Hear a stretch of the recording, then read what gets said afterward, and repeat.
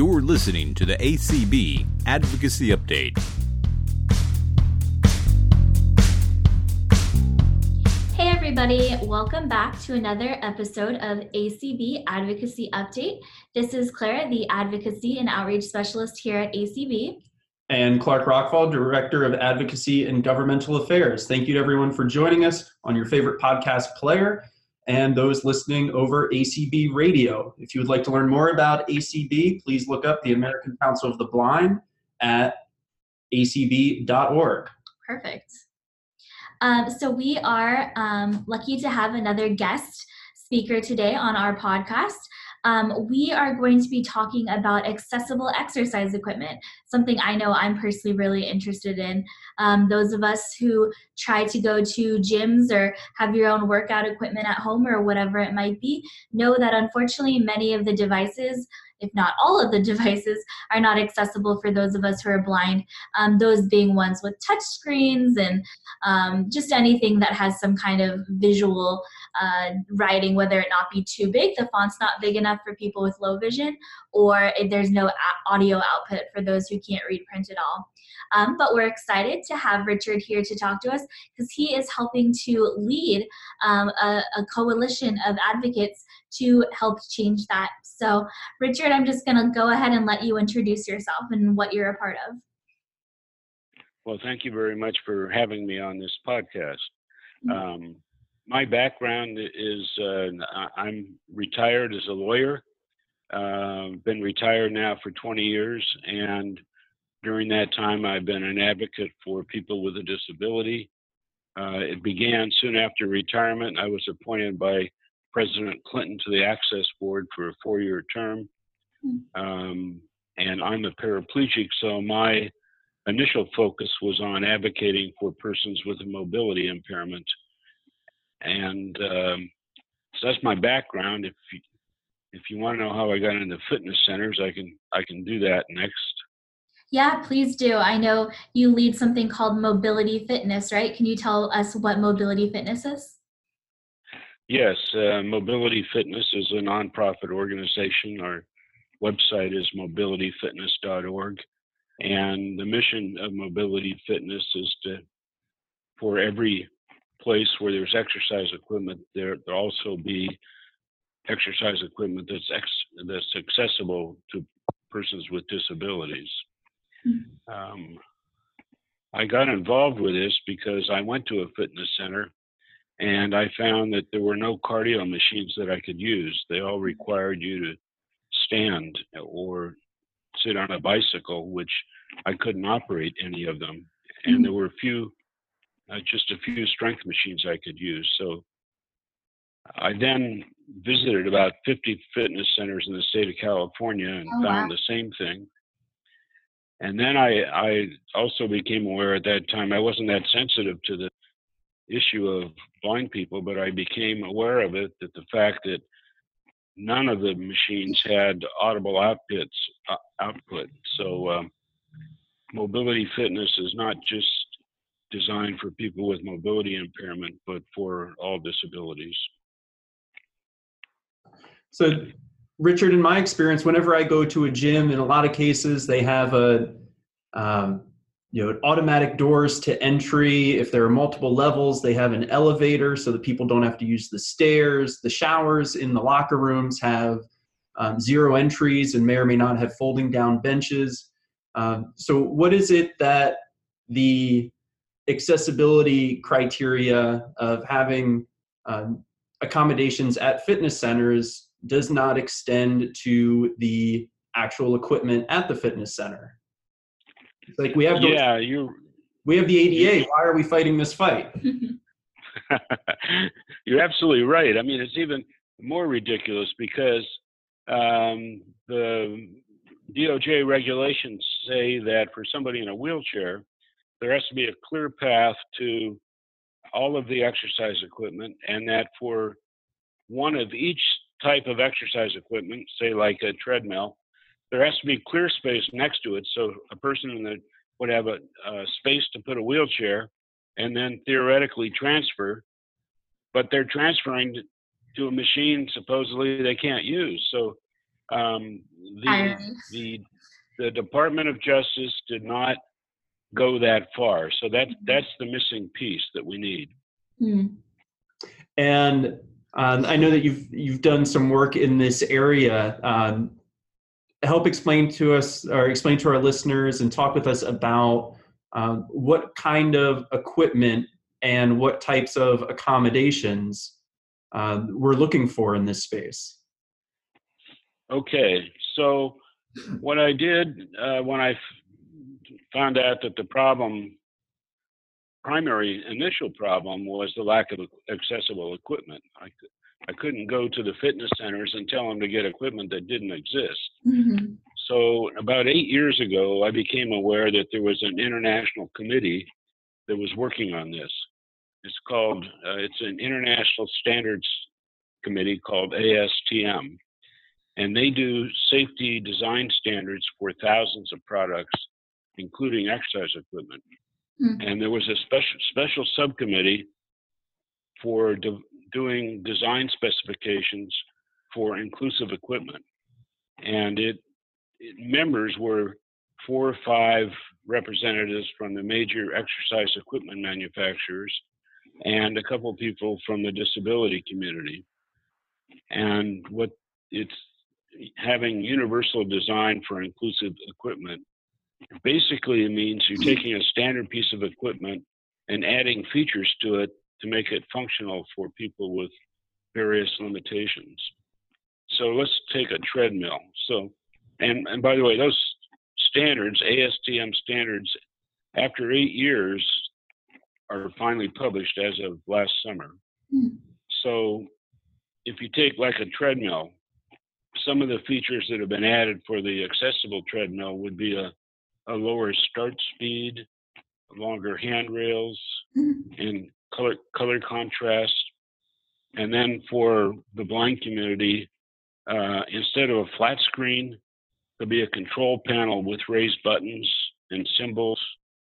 And the same panel and the same buttons will be on all cardio machines for all manufacturers. So once you learn how one works, the control panel is the same for the others.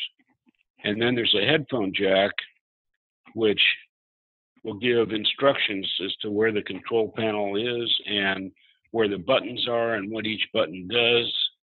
And then during the course of exercise, there'll be feedback every 5 minutes or whenever you push a button that'll give you the feedback of what everybody else is seeing on the flat screen, Mm-hmm. like the time lapsed or speed or distance traveled. So those pieces of equipment have not been built yet. So that's the next challenge, is to have a manufacturer build the equipment, and we're working on that. I think I'm hopeful the equipment will be produced within the next year or so. Okay, so that was my next question, Richard. So I was going to say, if money was no object and I could go out and buy whatever I wanted, could I buy one of those treadmills with the accessibility functions? But you're saying at this time, they haven't been produced. That's correct. I have high hopes, and we're in discussions with manufacturers, and I just don't have anything definite yet, but I'm expecting to have some answers within the next 6 months, and then it would probably take a year for them to produce the equipment. Gotcha. I find that, I guess in one way I'm not surprised, because accessibility is always lagging behind, unfortunately. But at the same time, I find that so surprising because we're in a place with technology that I'm sure any computer engineer would say, oh, that's so easy to do. It can't be difficult at all to make the few tinkering around things you need to do to make it accessible. It can't be that difficult. So. No, it definitely is not that difficult. It's just convincing the manufacturers that there's a market out there, that there's a need for it, and to justify the expense of producing the equipment. Yeah. And Richard, thank you for going through the ways that cardio equipment could be made accessible for people who are blind or visually impaired. The audio output, the high contrast, the tactile buttons.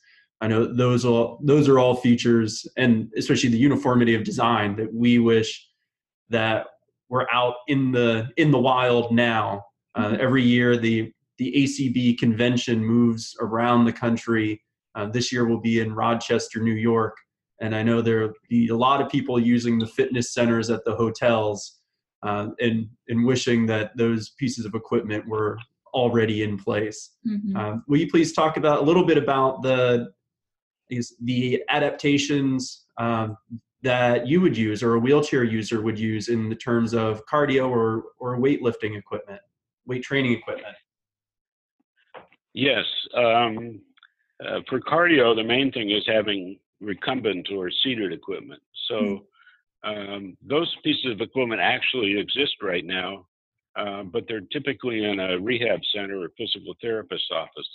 So it's a situation where you can sit and you move handles that move pedals or vice versa. So if you can use one of your limbs, you could theoretically use that machine for cardio. If you have 2 or 3 or 4, then that's good too. So it's for the cardio, it's having a machine where you're seated. For the strength machines, often there's machines where you have to stand in order to adjust the bar or straps. So for strength machines, all of the mechanisms that you need to adjust the machine will be reached from a seated level. And a lot of strength machines have fixed seats, and some people that are mobility impaired can transfer, but others can't. So there will be no fixed seat on the accessible strength machines. There'll be the seats will be able to be pushed out of the way, either removed or just pushed out of the way. So those are the main features that would benefit those with a mobility impairment. Okay, great. And you said that the ASTM standards were finalized last summer in 2018. What's been happening with this issue since then? Well, if you the bill that we're trying to get passed in the Senate and later in the House, would you like me to discuss that now? Absolutely, because you already have some congressional champions on the Senate side on this issue, right?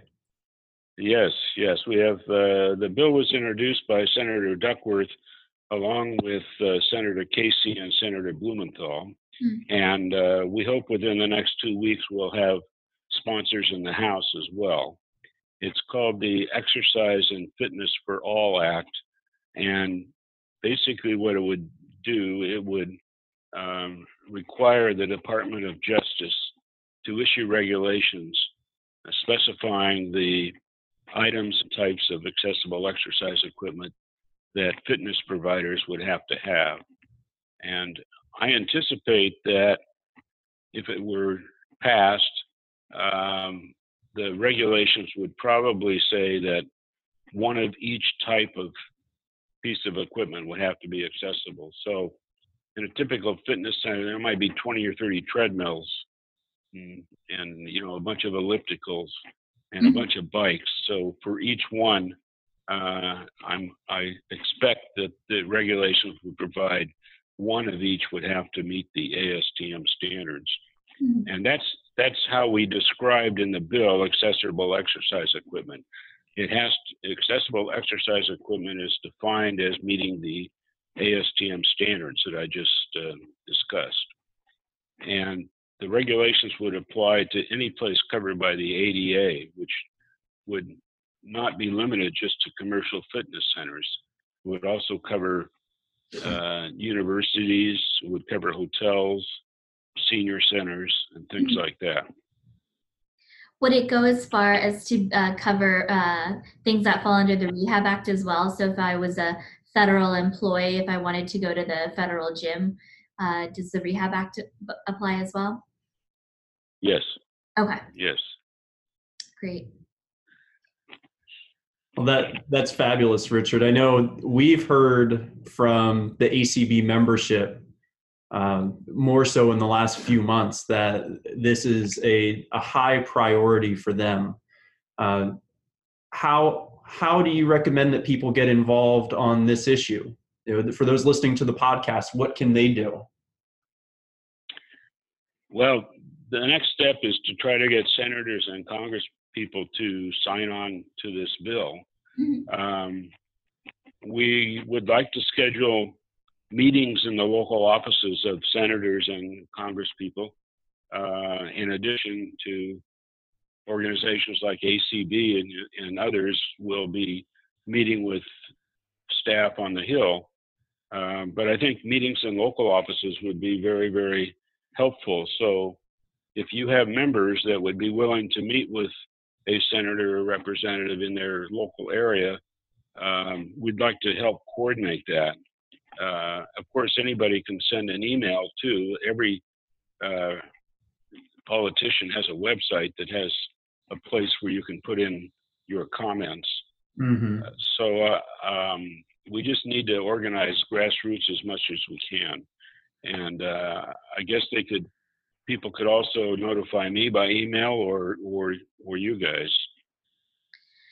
And that's right. If you guys, our listeners, if our listeners ever want to reach out to their local representatives but have any trouble finding the email address or the phone number or anything like that, Clark and I are here to help. So please don't hesitate. If it's something you want to do but you're having trouble, just reach out and we can make sure you get the connections you need. And everyone can always reach us at advocacy@acb.org. Richard, if folks want to get in touch with you directly, is going to the mobilityfitness.org website the best way? Yes, or just richard@mobilityfitness.org.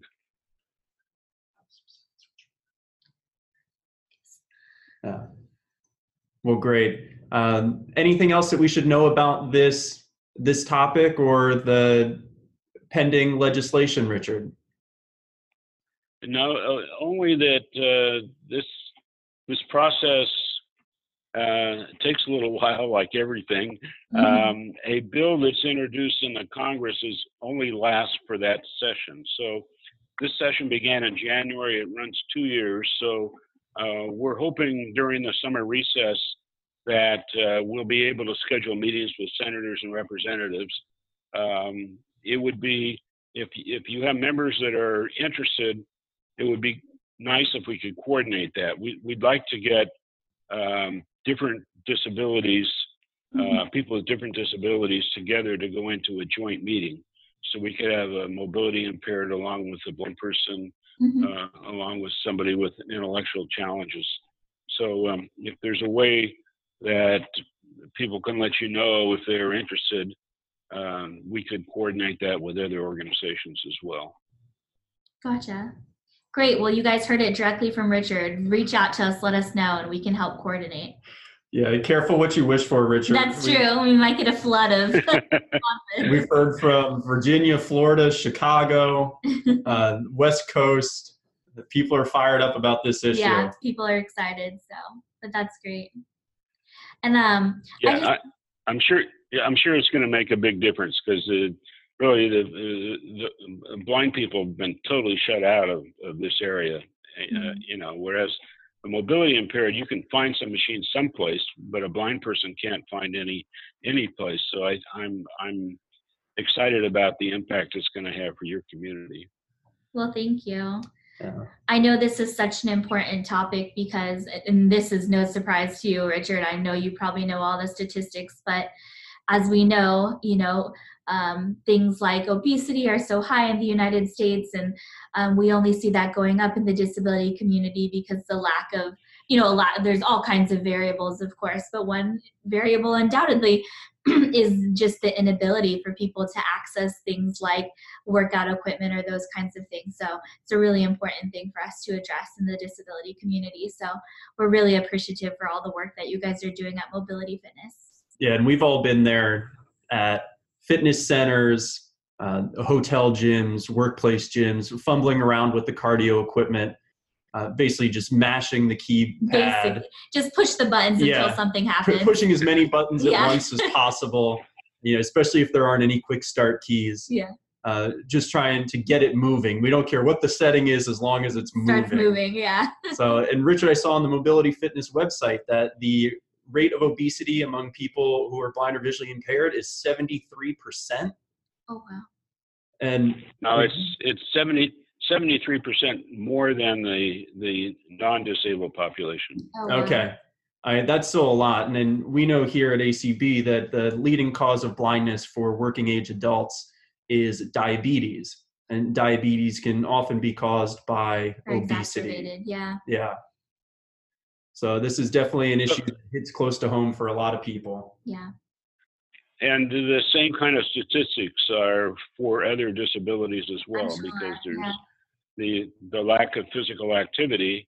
The whole thing that's so ironic is that the people that are using those treadmills, they can walk or run. They don't need a machine, but I need a machine. You guys need a machine, and we're the ones that don't have one. So that's the irony of the whole thing. That's a really good point. Yeah, that is ironic. Well, thank you so much for speaking with us, Richard. We really appreciate it, and we're excited to hear the work that Mobility Fitness is doing. Well, thank you, and look forward to working with you. Great. And just to recap, if you'd like to learn more about Richard and the efforts of Mobility Fitness, you can visit mobilityfitness.org, and you can email Richard directly at richard@mobilityfitness.org. And if you'd like to be involved with congressional outreach on this issue, you can reach Claire and me at advocacy@acb.org. Please get involved. As we always say, keep advocating. That's what we want you guys to do.